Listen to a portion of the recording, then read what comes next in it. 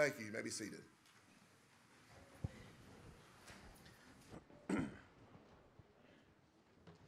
Thank you, Matt. Good morning, everybody. It sure is wonderful to be here together and worship together in spirit and in truth, encourage one another, and we're so thankful to be able to be here together. It's such a blessing to be here assembled to worship God. We're so thankful for those who are with us online and for those who are visiting with us this morning. And please let us know if you're visiting. If you have questions about the church, if you have questions about what it means to be a Christian, about the Bible, about the Bullard congregation, whatever we can do to serve you, please let us know. James is going to continue to get in our business and tell us some things that we need to hear and things we need to be reminded of in chapter 4, starting in verse number 13.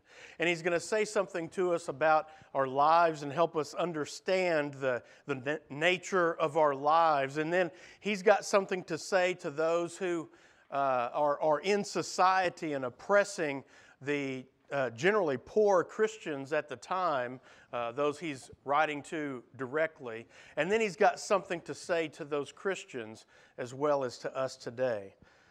But look at chapter 4, verses 13 through 17 with me. James writes, "Come now, you who say, today or tomorrow, we will go to such and such a town and spend a year there and trade and make a profit. Yet you do not know what tomorrow will bring. What is your life? For you are a mist that appears for a little time and then vanishes. Instead, you ought to say, if the Lord wills, we will live and do this or that. As it is, you boast in your arrogance. All such boasting is evil. So whoever knows the right thing to do and fails to do it, for him it is sin." So James starts off saying to Christians that they are leaving God out of the planning of their lives. He's got something to say to them and to us about leaving God out of our planning. Notice the extent of the planning that he described. What do you see there? They planned a start time for what they were going to do. They planned a length of time. They planned out their travel schedule. They even planned their work so that they could be profitable in all of their efforts. And we would say, yeah, that sounds like good planning. What's the big deal? After all, if you fail to plan, then you plan to what? Fail. So what's wrong with what they're doing? And that might be an indicator that we need to hear what James is saying as well, if their planning sounds like good planning to us. Because in many ways it does. It does to the world. We get all the plans and everything worked out. We make all the arrangements. We've got the strategic plan. We've got the goals. We know exactly how this is going to go. And we say, well, what's wrong with that? James's point is that in all of their planning and in all of our planning, so often we don't even think about God. He's left out of the equation. He's not in the plan at all anywhere. Notice that in James describing their planning, nowhere does he mention their thinking of God in their plans. These are Christians who had obeyed the gospel in Acts chapter 2, and then very soon after that had to leave their homes and scatter because of persecution for their faith, now are going through life, seemingly adjusting to a new life and a new work and making a living, yet with no thought of God in their day-to-day and long-term plans.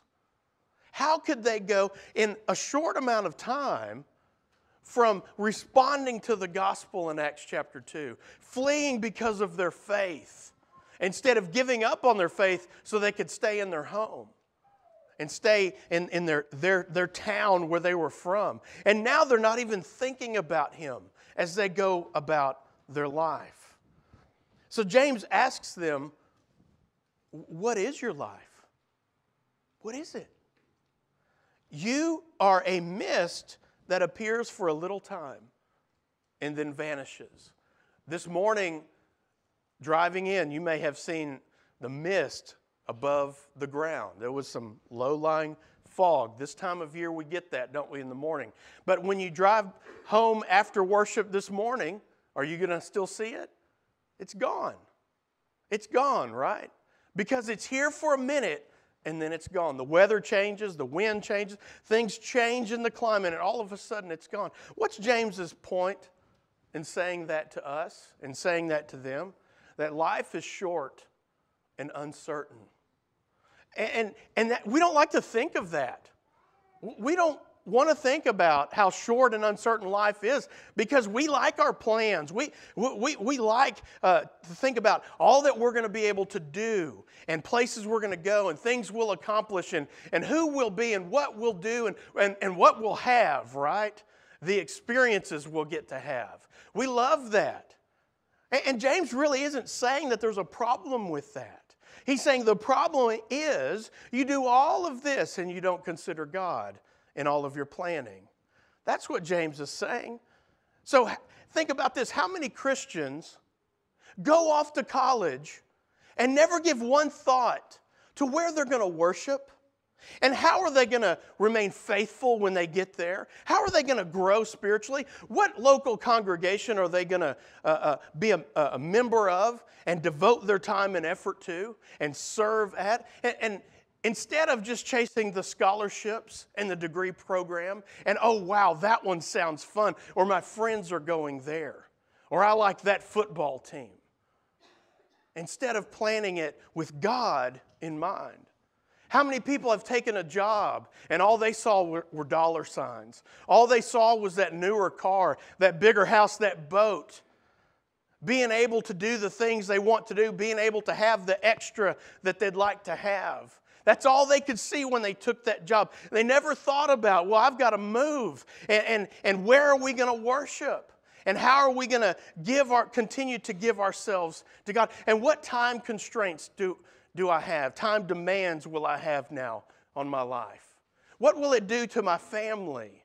What will it do to my availability to serve in the local church? Is there a strong local church where I'm going that I can be a part of?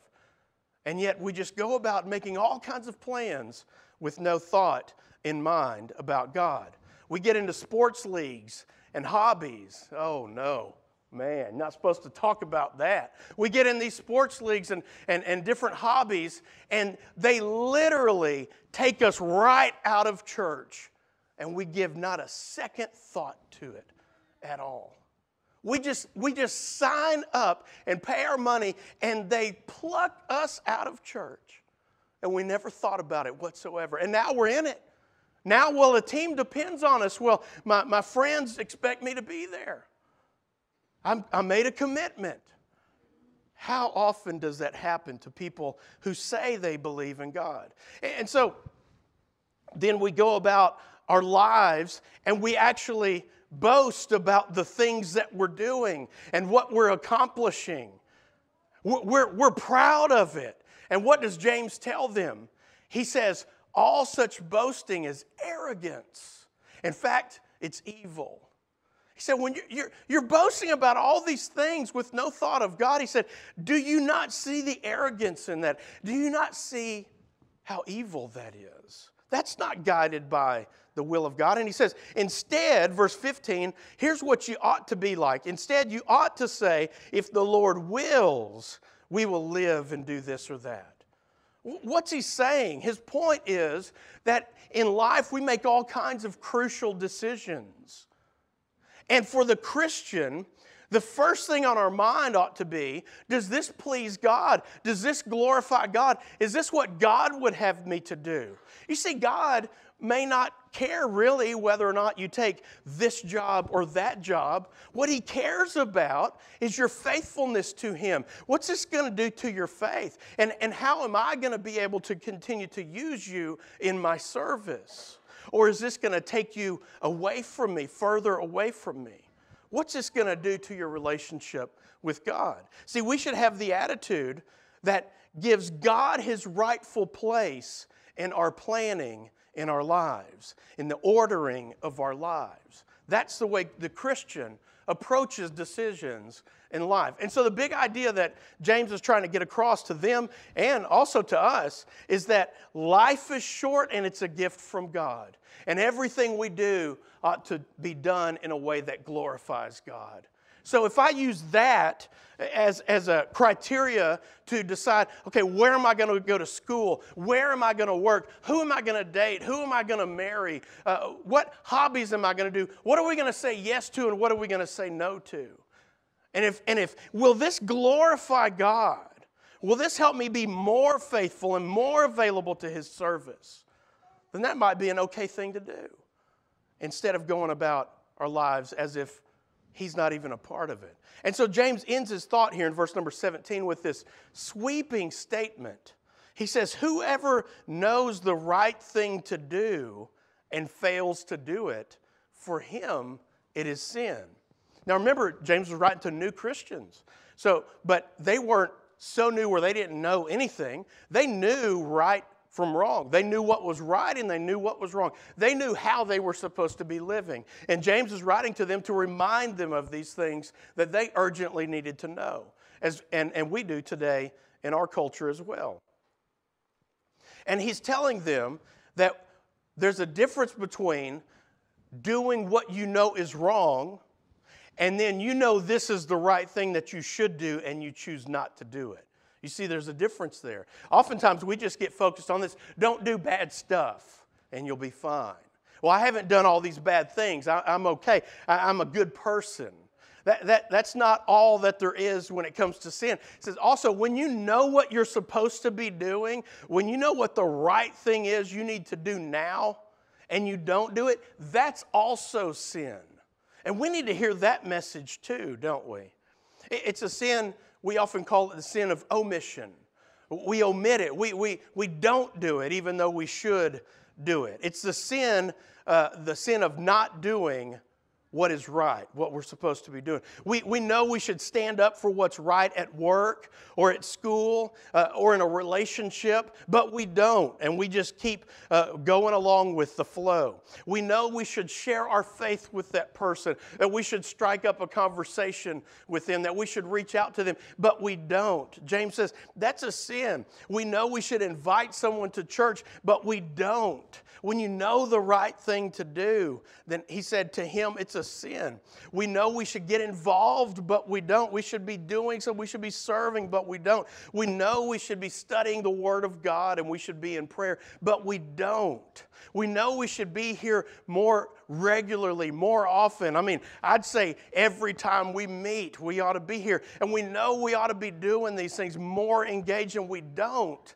James says, look, you got to think about this. You might not be doing a long list of bad things, but you're not doing what you know you ought to be doing.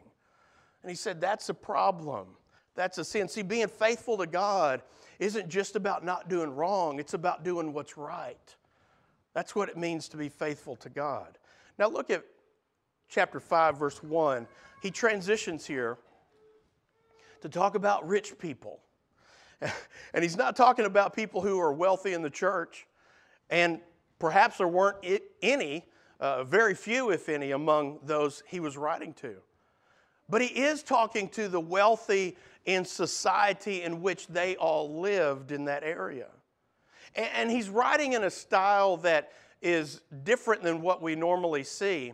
He's writing to the wealthy as if they are there listening in the audience when the letter was read to them, like listening over his shoulder, wanting to know what would James say to us about God's perspective, how God views our wealth and how we live.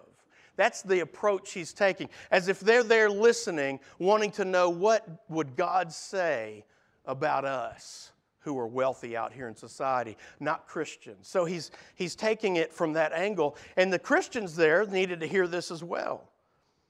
And so he writes in verses 1 through 6, "Come now, you rich, weep and howl for the miseries that are coming upon you. Your riches have rotted and your garments are moth-eaten. Your gold and silver have corroded, and their corrosion will be evidence against you. and will eat your flesh like fire. You have laid up treasure in the last days.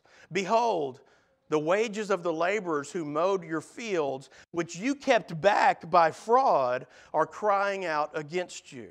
And the cries of the harvesters have reached the ears of the Lord of hosts. You have lived on the earth in luxury and in self-indulgence. You have fattened your hearts in a day of slaughter. You have condemned and murdered the righteous person. He does not resist you. So he turns his attention to the wealthy in their culture, and they were the ones who were oppressing the Christians that he's about to address after he addresses the wealthy in society. And he tells them, look, this is what's going to happen to you. He's giving them a warning. He's giving them a clear picture of the future based on how they're living and the way they're managing the wealth that they have.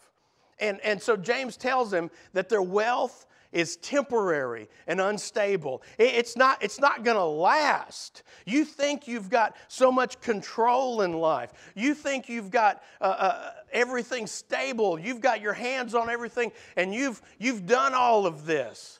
And he says, no, you don't understand how temporary and unstable and insecure your wealth is. Because remember, life is but a mist. It's here now and gone in a moment. So he's not saying that wealth is wrong. He's saying you're wrong in how you've used it. That's what he's saying to them if they were to listen and want to know. He's saying while people were around them in where they lived that were hungry, you've got food stored up over here that's rotting. That's how much food you have. And while people are going hungry, he said, well, there's people who don't have enough clothes to wear. You've got clothes in your house piled up that you can't even wear, and moths are eating them. He said, you've got people who are poor and in need. And you've got so much money, it's stacked up back here and you'll never use it. And these are a testimony against you to the wealthy in society because you couldn't care less about those less fortunate. God gave you these blessings, and yet you hoard them for yourselves. So in addition to that, we see that they mistreated the Christians who worked for them, who labored in their field. They would even defraud them and not pay them. They would even, in some cases, murder them, James says. So you've not only withheld your blessings from helping others, you've even mistreated the poor who work for you and labor for you, who give you that wealth. That's how you got wealthy, is because of their labor. And so he's showing them that their cries, the cries of the poor, the cries of these poor Christians, the righteous people, are heard by God. And God will bring righteous judgment to them. They will be punished, while the righteous, we see this theme in Scripture where this great reversal of roles that we're about to see will happen one day. So look at verses 7 through 12 of chapter 5. Be patient. He turns his attention to the Christians, those who are poor, those who are mistreated, those who are struggling in their faith, those who are going without, those who are being abused and oppressed by the rich in society who couldn't care less about them. He turns to the Christians, and this sounds so much like many of Jesus' parables, and he says, be patient, therefore, brothers, until the coming of the Lord. Can you imagine being one of those Christians and you see your fellow Christian out there in the field being beaten? You've been beaten yourself. You hadn't been paid in days. Your family's starving. Don't have enough clothes. You don't have enough to meet your needs. You're barely making it. And James writes to you and says, be patient. Hang on. Jesus is coming soon. See how the farmer waits, he writes. See, they would understand that. They worked in the fields. They understood agriculture. He said, think about the farmer. See how the farmer waits for the precious fruit of the earth, being patient about it until it receives the early and late rains. You also be patient. Establish your hearts, for the coming of the Lord is at hand. Do not grumble against one another, brothers, so that you may be not judged. Behold, the judge is standing at the door. As an example of suffering and patience, brothers, take the prophets who spoke in the name of the Lord.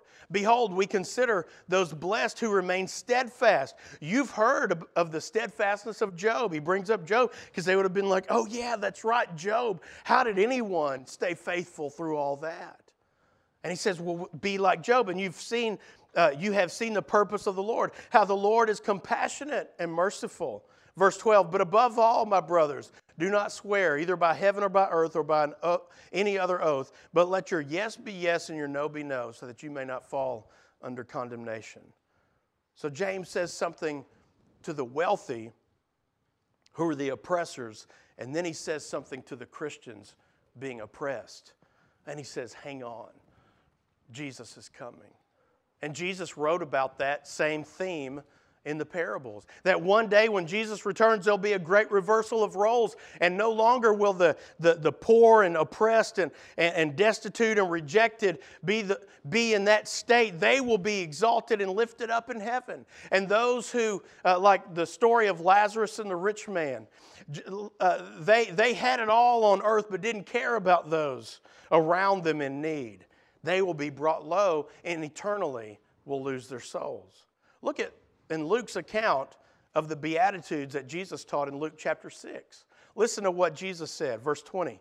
Blessed are you who are poor, for yours is the kingdom of God.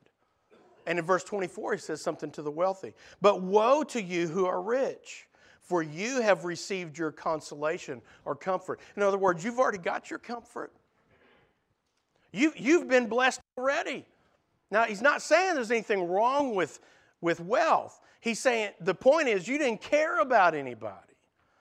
And the poor and the oppressed and the destitute, they're rich in Christ. And they will have that wealth forever in eternity. So waiting patiently for Jesus to return means living godly lives. He's saying, don't let go of your faith. Hold on. Jesus is coming. Don't give up on your faith so that you can have the pleasures of this life. It means doing His work while we wait for Him to return. See, we have to live with eternity in mind. That's how we're supposed to live our lives. Our lives that we live now, the planning we do, the things that we do, the things we set out to accomplish need to be done with God's will in mind, with His eternity in mind.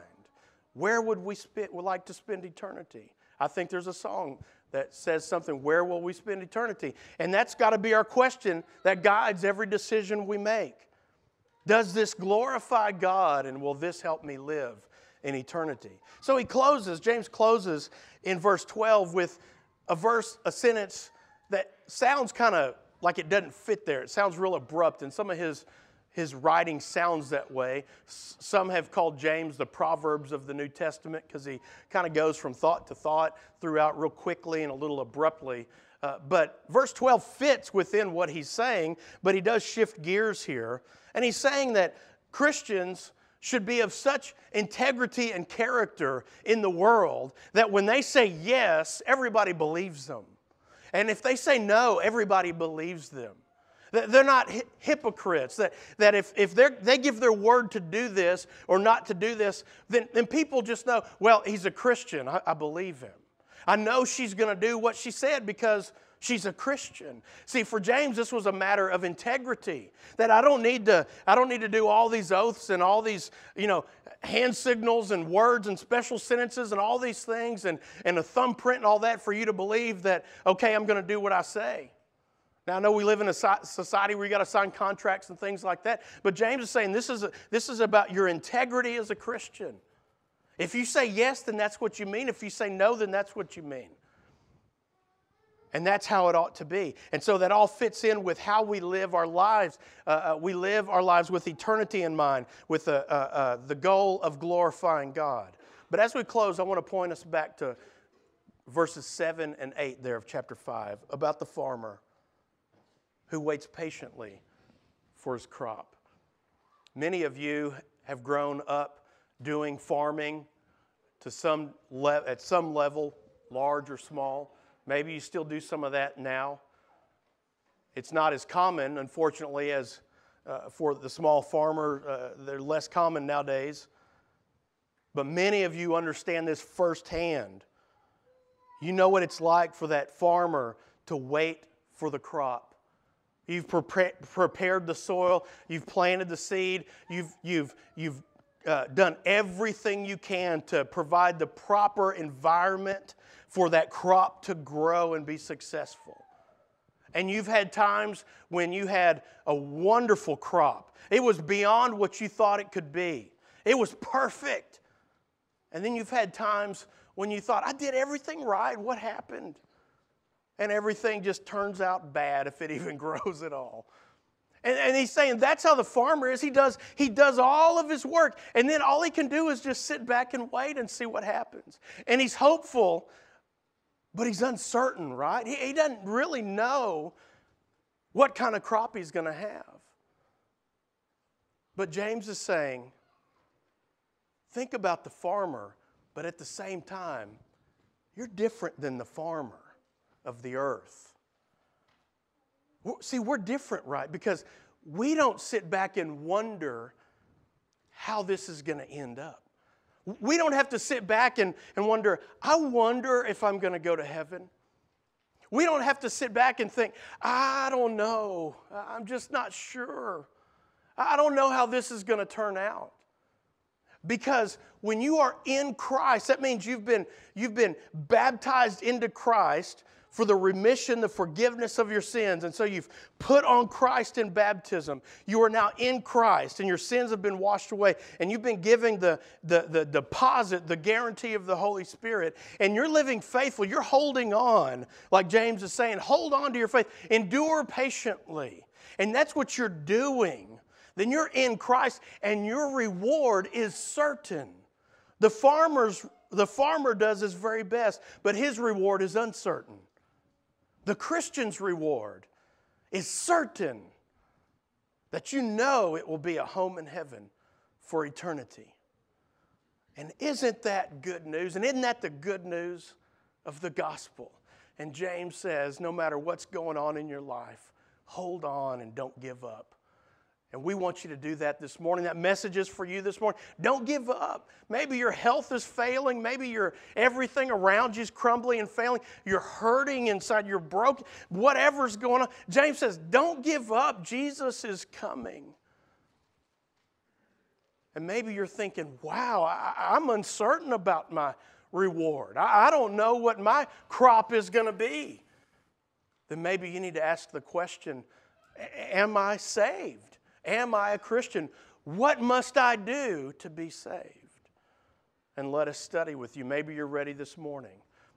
But are you living with eternity in mind? And if you are, what decisions follow that? And if you're not, what do you need to do to live with eternity in mind? If we can help you this morning, we invite you to come forward as we stand and sing.